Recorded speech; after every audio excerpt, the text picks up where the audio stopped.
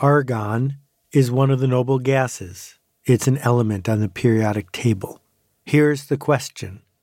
What is the atomic number of argon? Hey, it's Seth, and this is Akimbo.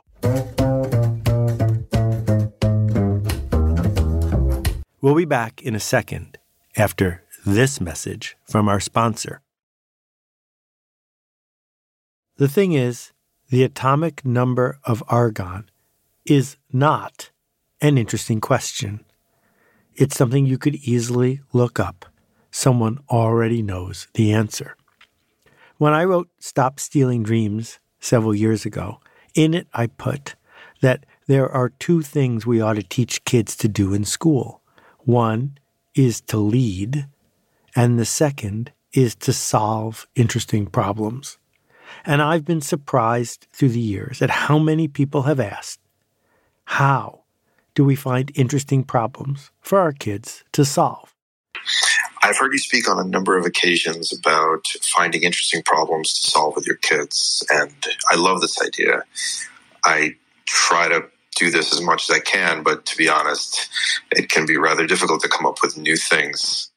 I realize that solve interesting problems has three challenges: solve, interesting, and problems. So I wanted to talk for a few minutes about what it means to find and work on an interesting problem. Let's begin with solve. If you come from the educational industrial complex with multiple choice tests, with SAT scores, with most of all the right answer, with the idea that the teacher has something in mind and you're supposed to guess what it is, then the word solve is a bit confusing because it implies that there is a solution, an answer. But interesting problems are almost never solved. And that's because there isn't one answer. That there might be the best available answer in this moment, but tomorrow there might be a better one. And so maybe challenge kids with interesting problems is more accurate than solving them. The third word, problems, is also a bit of a challenge because what does it mean to have a problem? And is a problem a good thing or a bad thing? If you've got a perfect problem, the one that just resists everything you do to solve it, that's because it's probably not a problem at all. It's probably a set of mutually incompatible constraints that give you no obvious way forward, and that the only way to move forward is to ease some of those constraints to make the problem less perfect, which is where we get to interesting. An interesting problem is worth the effort we put into it. Knowing the atomic number of argon, in addition to being not much of anything other than data acquisition, isn't particularly interesting because the only reason you're tracking it down is because it's on the test. So I've been thinking hard about where interesting problems come from and how we might recognize them. One thing to begin with is this. There are always going to be wrong answers to interesting problems. Obviously wrong, obviously deficient, that don't meet the constraints, that are bested by something that we are aware of already. But it also means that we need to be able to fail as we seek to solve one of these problems, that effort needs to be put into it, and we have to be okay with the fact that after we put in the effort, we might not be rewarded with a win. It's a problem to be addressed, to challenge us, and it's interesting. It's a puzzle, and it's worth our effort. One thing that makes these problems work is that they have multiple axes. If the problem is shoot a baseball as fast as you possibly can, then we have a linear set of solutions. Either this method of shooting the baseball is faster or slower than that one. Multiple axes, though, get to the heart of what it is to be in the real world. Consider the interesting problem of design a new kind of jet airplane. Well, one of the axes is it's got to be safe. Another one is it needs to be fuel efficient. Another one is it needs to fit into the largest possible number of airports. Another one is it needs to be cheap to buy. Another one is it needs to be cheap to maintain. Another one is it needs to be efficient to fly. It must load fast. It must unload fast. You can go down a list of 20 or 30 axes that we might want to optimize on. And I am confident in telling you there is not one airplane design that wins on all of them. There are trade-offs, and it's the trade-offs that make the problem interesting. The next one goes right next to the idea of multiple axes, and it's multiple users. Different people want different things. So that master of the universe with unlimited money, who's desperate for prestige and status, he might want a private jet, one he can stand upright in without having to duck his head when he gets in. Not because it meets most of the standards of an airplane, but because it meets his standard. So part of solving this interesting problem is figuring out who it's for in the first place. One of the other things that goes on with interesting problems in our culture is that the solution might demand novelty. So the first time Bob Dylan sang Tangled Up in Blue,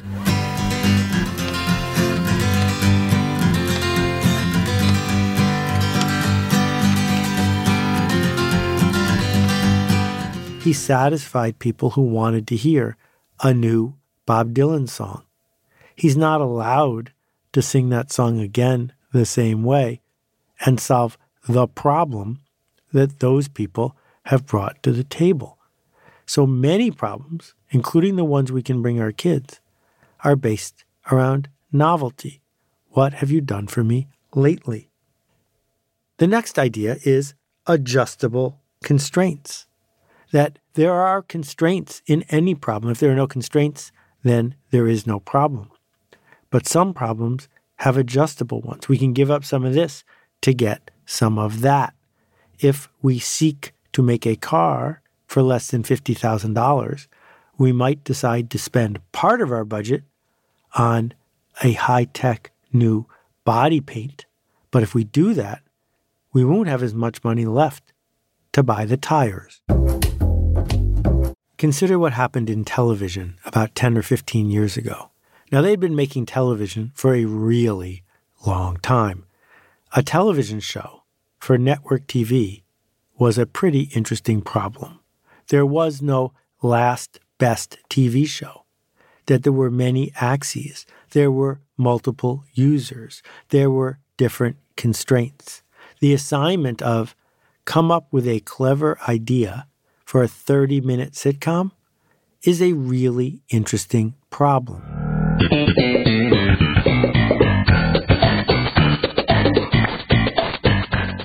But about a decade ago, the problem got more complicated, and that's because of pay TV.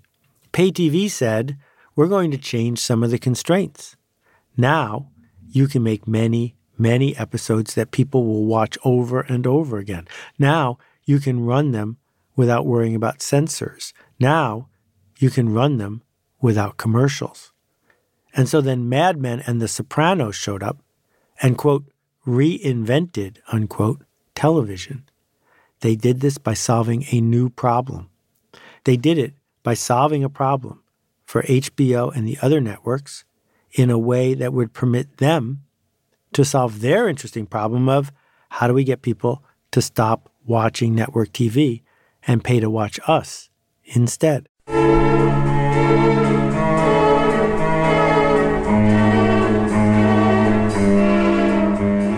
And one of my favorite examples is the garbage can.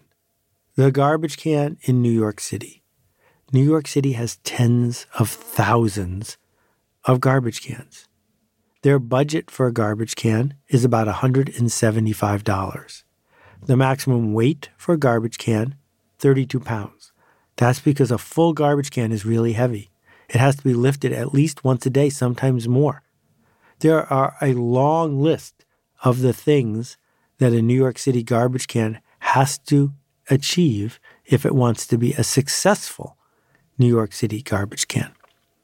And so last year, the Department of Sanitation ran a design competition. You can see the details on the show notes at akimbo.link. This challenge leads to the key question: where are the trade-offs? We can have this, but we can't have that. We can make it lighter, but that will make it less durable. We can make it prettier, but it will be harder to lift. Should we make it in two pieces so one part stays where it is and the other part gets lifted out when we're emptying it? Our budget could go over $175, but only if we could show that the garbage can would last even longer. How are we going to deal with things like recycling, particularly when the rules of that keep changing? How do we keep rats out of the garbage can? An endless list. It's obvious that the garbage can has not been solved forever. The garbage can will never be solved forever. There are multiple users, multiple constraints. There are different ways of measuring what success looks like. So when we sit down with our kids and we try to help them understand what it is to solve interesting problems, first we begin with this. You're not going to get in trouble for getting it wrong because no one knows what right means. That we've got to get past the idea that you're going to get an A on this. And instead of pushing you to go find the right answer, we need to push you to ask the right questions, to understand trade-offs, to look deeply into uncertainty, and instead of running away from it, trying to come up with a way to guarantee it will not return, figure out how to embrace it and put resilience into what we build. It's easy to imagine that only designers, maybe engineers and architects, have to deal with interesting problems. But of course, it's not true. Running for president is an interesting problem. Winning a new kind of lawsuit is an interesting problem.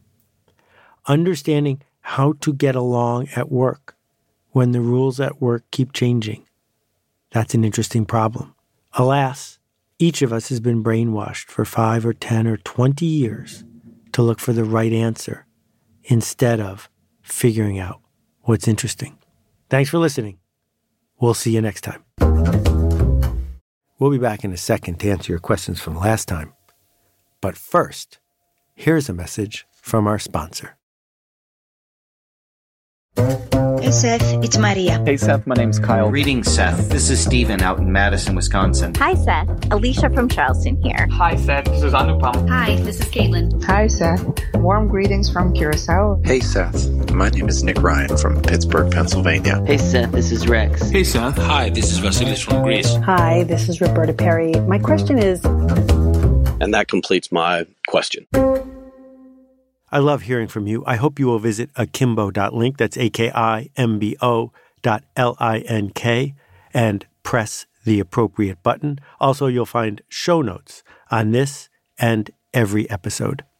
Hi, Seth. My name is Thea. Thank you so much for all the work you do and your generosity. So my question is around the episode around podcasting. And given that the average podcast download is only 125, and that the average author won't be making J.K. Rowling kinds of money, your thesis seemed to be that we should be creating content, writing, podcasting for the sake of enjoyment. And that runs counter, I think, to a lot of cultures, or at least subcultures, that we should be pursuing influence and we should be pursuing wealth. And dream big, right? Pursue your passion, all of that stuff. Thank you, Thea, for the kind words. It gives me a chance to clarify two things that are easily misunderstood, two forks in the road.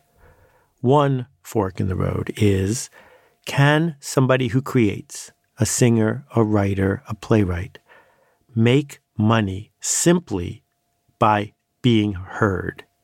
And for 10,000 years, the answer was no. That for 10,000 years, you couldn't make a living as a poet. Then in the 1900s, things began to change. And the reason they began to change is there was scarcity and gatekeepers. They go hand in hand. So Don Rickles got picked to be on The Tonight Show. That makes Don Rickles famous. And now, ladies and gentlemen, Mr. Warmth himself, Don Rickles.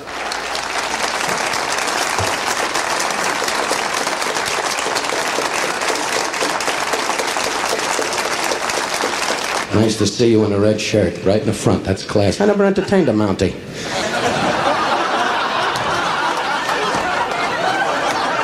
40 million Americans, I gotta get a dummy Mountie right here in the front. Hello, dummy. Yeah. And he waved to me yet. I said, hello, dummy. And he went, he knows me. I'm a Mountie. Being famous makes him a living. That J.K. Rowling, it took her many tries, got picked in the U.S. by Scholastic.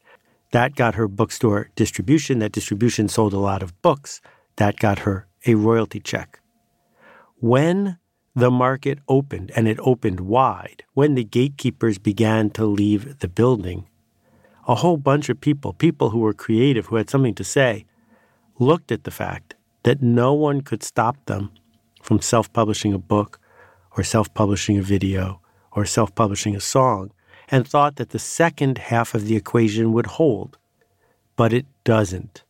As soon as scarcity goes away, as soon as it's easy to have a podcast, then having a podcast is worth less if your goal is to get paid for the digital content you are creating. Because digital content, with two exceptions, has many, many substitutes. If there are many substitutes, then it's hard to charge for it. The two exceptions are, is it timely? For example, a Bloomberg machine costs thousands of dollars a month because you can get information 15 minutes faster than you can on the internet. And second, is there a community? Am I paying to connect to other people who wouldn't be around me if I didn't pay the toll? So, A, I'm saying that if your goal is simply to create content that is digital, it is probably a good idea to view that as a hobby, as an opportunity to share what you've got. And if you end up hitting the jackpot, fantastic, but it's a lottery. The second half of it, though, is that attention is precious. If the 125 people, or the 175 people, or the 700 people who are listening to your podcast are all chief marketing officers of Fortune 1000 companies, that attention is worth a lot. And what I've been saying for 20 years since I wrote Permission Marketing is that attention is undervalued, that marketers suck it up and spit it out like it's worth nothing. It's worth more than nothing. It's worth a lot. That if you can find the 1,000 true fans and they can find you, that if you can figure out how to be heard and trusted by people, you get a bigger prize. And that prize you get is to be heard and to change the conversation. So maybe you get paid to be a professional speaker.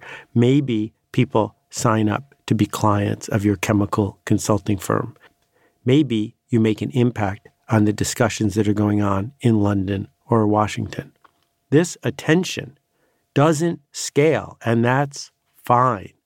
That the opportunity is to find the smallest viable audience, not the largest possible one, not compromise for them because you got to pick them.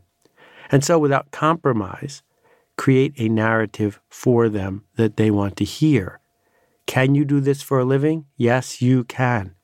This is the fundamental transformation that the internet has brought to business. This is what you can do for a living.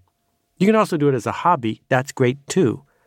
But I think it's important to belie the mythology that says just because you have skill or perhaps talent, you are entitled to get paid well to share that digitally.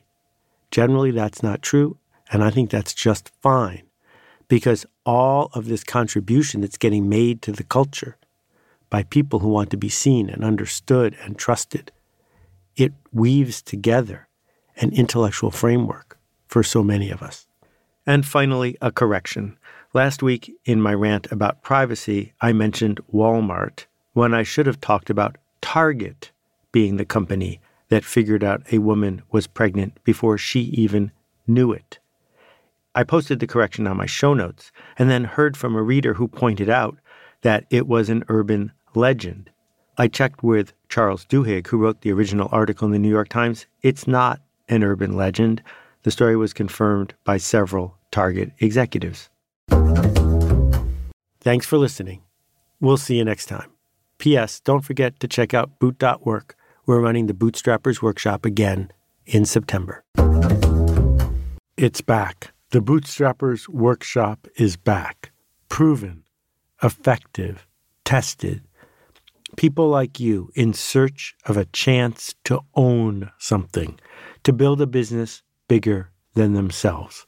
As valuable, if not more than the content, is the people who are attracted to this. It's a real gift. Make this happen, and I feel ready to move forward. I have this little baby muscle now that I need to keep building about how to think huge and execute small and keep building like one brick at a time. What was really beneficial was people saying, well, that's okay, and encouraging me to stretch my mind and go with it and just see what happened. You have to go find the answer. And that's been really exciting.